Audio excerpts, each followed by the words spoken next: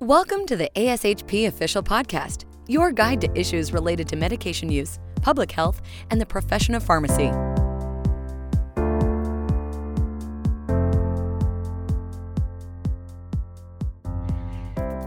Thanks for joining us in this episode of Innovation Friday, the podcast where we discuss new and emerging sciences and the vital roles that hospital and health system pharmacy practitioners play in influencing and adopting applications and innovations in pharmacy.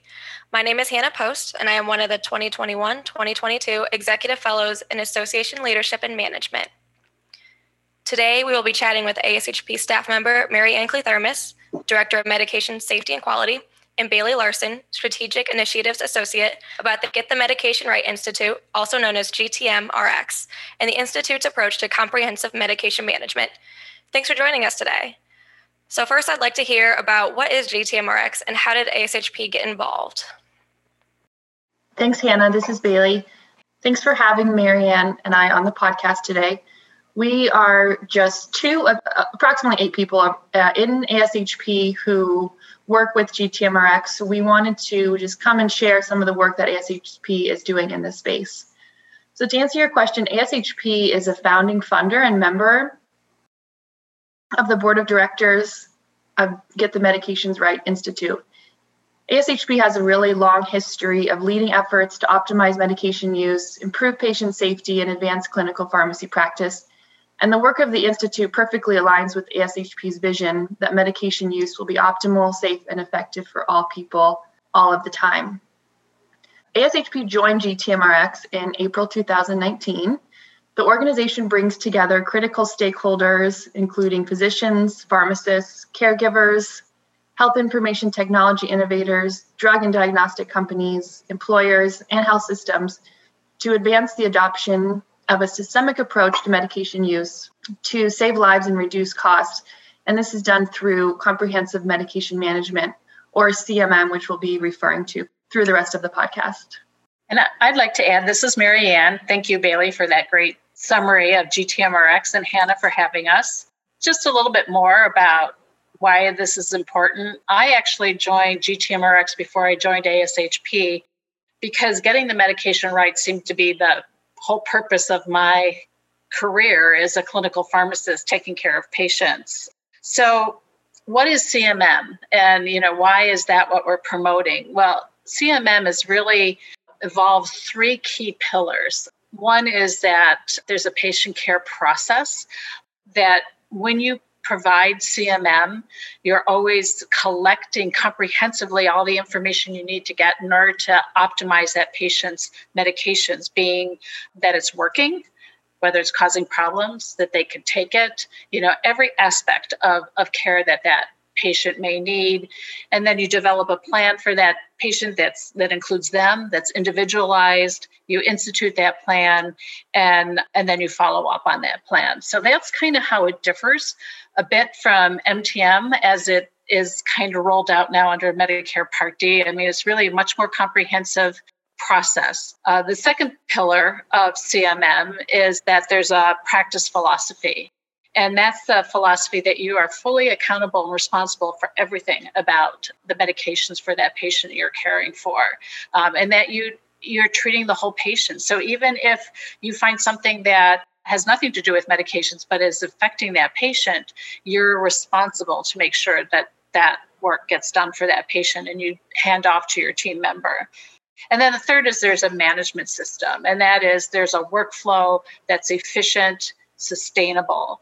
And so those are where comprehensive med management is really kind of the holy grail in many of our minds. So I think that is why, ASHP and we believe in this full stakeholder group for GTM-RX. Thanks, Bailey and Mary Ann. So what is GTM-RX's mission, and how does it impact pharmacy practice and healthcare in general? So I think this is really important. The mission of GTM-RX, which I mentioned earlier, is to bring together critical stakeholders bound by the urgent need to optimize outcomes and reduce costs by really getting the medications right. So GTM-RX believes that CMM is a systematic, evidence-based approach to improve medication use, which is where pharmacists come in. And believe that this is a really core component of team-based healthcare, particularly for primary care. GTMRX has their what they call their belief statements, and I find myself going back to these a lot as I've been involved in these work groups. So I'll just kind of summarize them quickly. The first is that it's personalized and patient-centered and aims to improve outcomes and reduce health. The second one talks about aligning systems of care, really focusing on the medications that the patients are taking, make sure they are indicated, effective, safe, and working to optimize the outcomes. The third is an immediate delivery system, payment, and policy transformation, which I'll talk about a little later. The fourth is in making sure that companion or complementary pharmacogenetic testing is involved and necessary, because we know that sometimes this is essential to target correct therapy. And the fifth belief statement is that success requires team-based care models.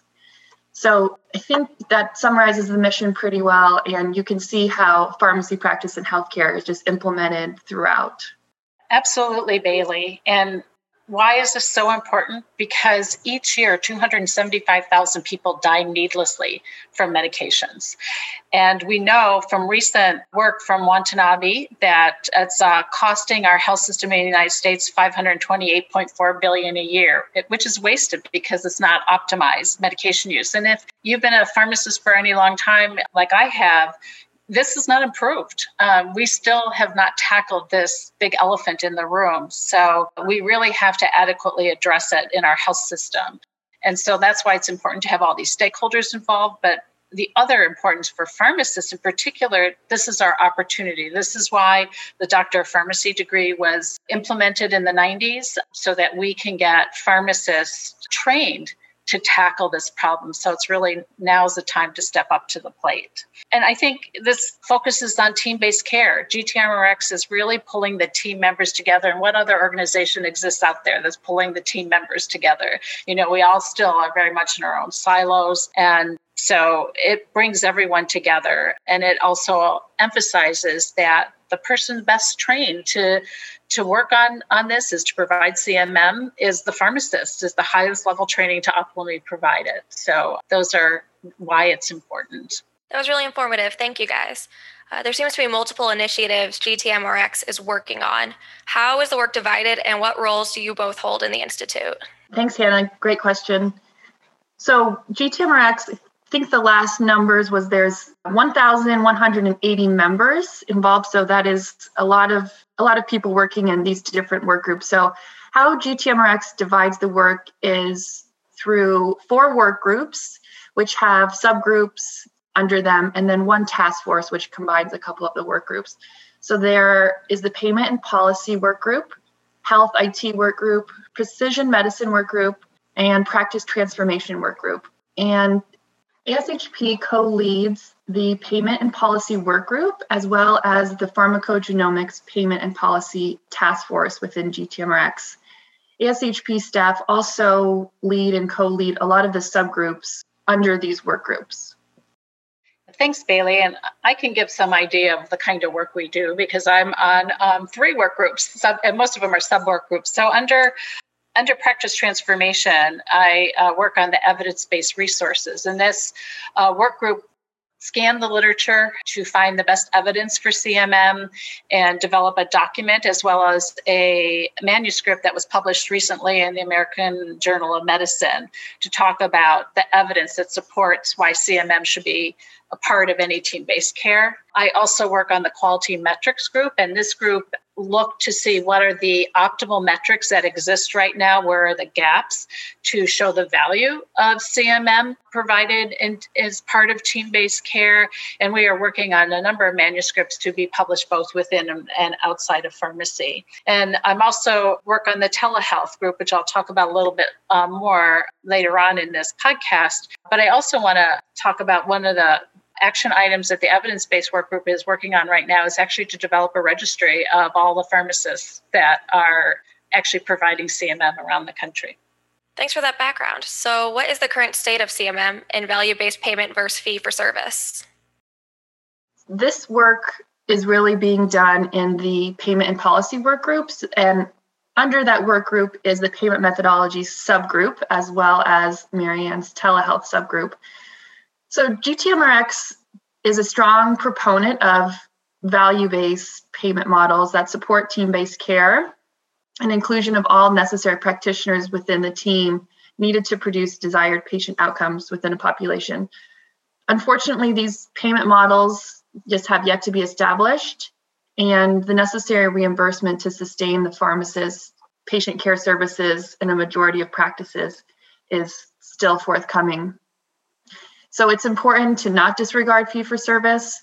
Value-based payment, we know, requires a much different infrastructure, and it's hard to make this switch to value-based payment unless you have a way to successfully bring in and reimburse all the care team members. So GTMRX is some striving for value-based payment, but we also realize that we're still in an environment where fee-for-service is the baseline, and if we want to get team members paid for, it's still in a fee-for-service landscape. We recognize that CMS has CMMI, which is their innovation center, and they're exploring models for payment. So we're keeping a close eye on these developments and look forward to continued data out of that center. So I think to summarize that, Hannah, we know that value-based payment is supportive of adding CMM, but currently it's only about 30% of the market. So until we can change this basic infrastructure of care delivery to switch from CMM and fee-for-service, we know that fee-for-service is still the best way to get team members paid. Marianne, you mentioned telehealth. Is there any discussion surrounding telehealth payment? Yes, definitely there is. Our telehealth work group, though, is really started with some charges, and that will lead to that policy and payment recommendations. So we actually had some charges in our telehealth. First was to find the evidence. And so we used our academic partners to use their medical library to do a comprehensive search over the last 20 years. And we were able to identify about 70 articles, 60 to 70 articles. And then we reviewed those to look for fidelity to CMM to make sure that they were comprehensively managing patients in these studies. And we have narrowed that down to the 9 top references that show value, benefit, and and the fidelity to CMM. So that was our first charge. Our second charge was to develop a framework, and that was really looking at what's the value, what's the barriers, what's the questions, what's the gaps. So we developed a framework paper that's under review right now within the leadership of GTMRX, as well as how would you implement telehealth into a practice. And all of that helped us learn this very new and involving practice using technology to reach our patients. And with that, our last charge is your question, which is, now that we know what are the barriers, how to do this, what seems to work, what do we need payers and policymakers to do in order to have CMM be paid? Because actually right now, it technically is not adequately paid by any means under telehealth. All right, thanks, Marianne. Bailey, Marianne, what has your work with GTMRX entailed so far? I can start. We have done a lot so far over this last, year and a half. To start, I wanted to highlight ASHP and the GTMRX Building Vaccine Confidence in Health Neighborhood report. This just came out in June 2021, and it focused on short-term recommendations and long-term recommendations addressing vaccine confidence. So our CEO, Dr. Paul Abramowitz, was a part of this task force, and it's a thorough report that's now published on the website.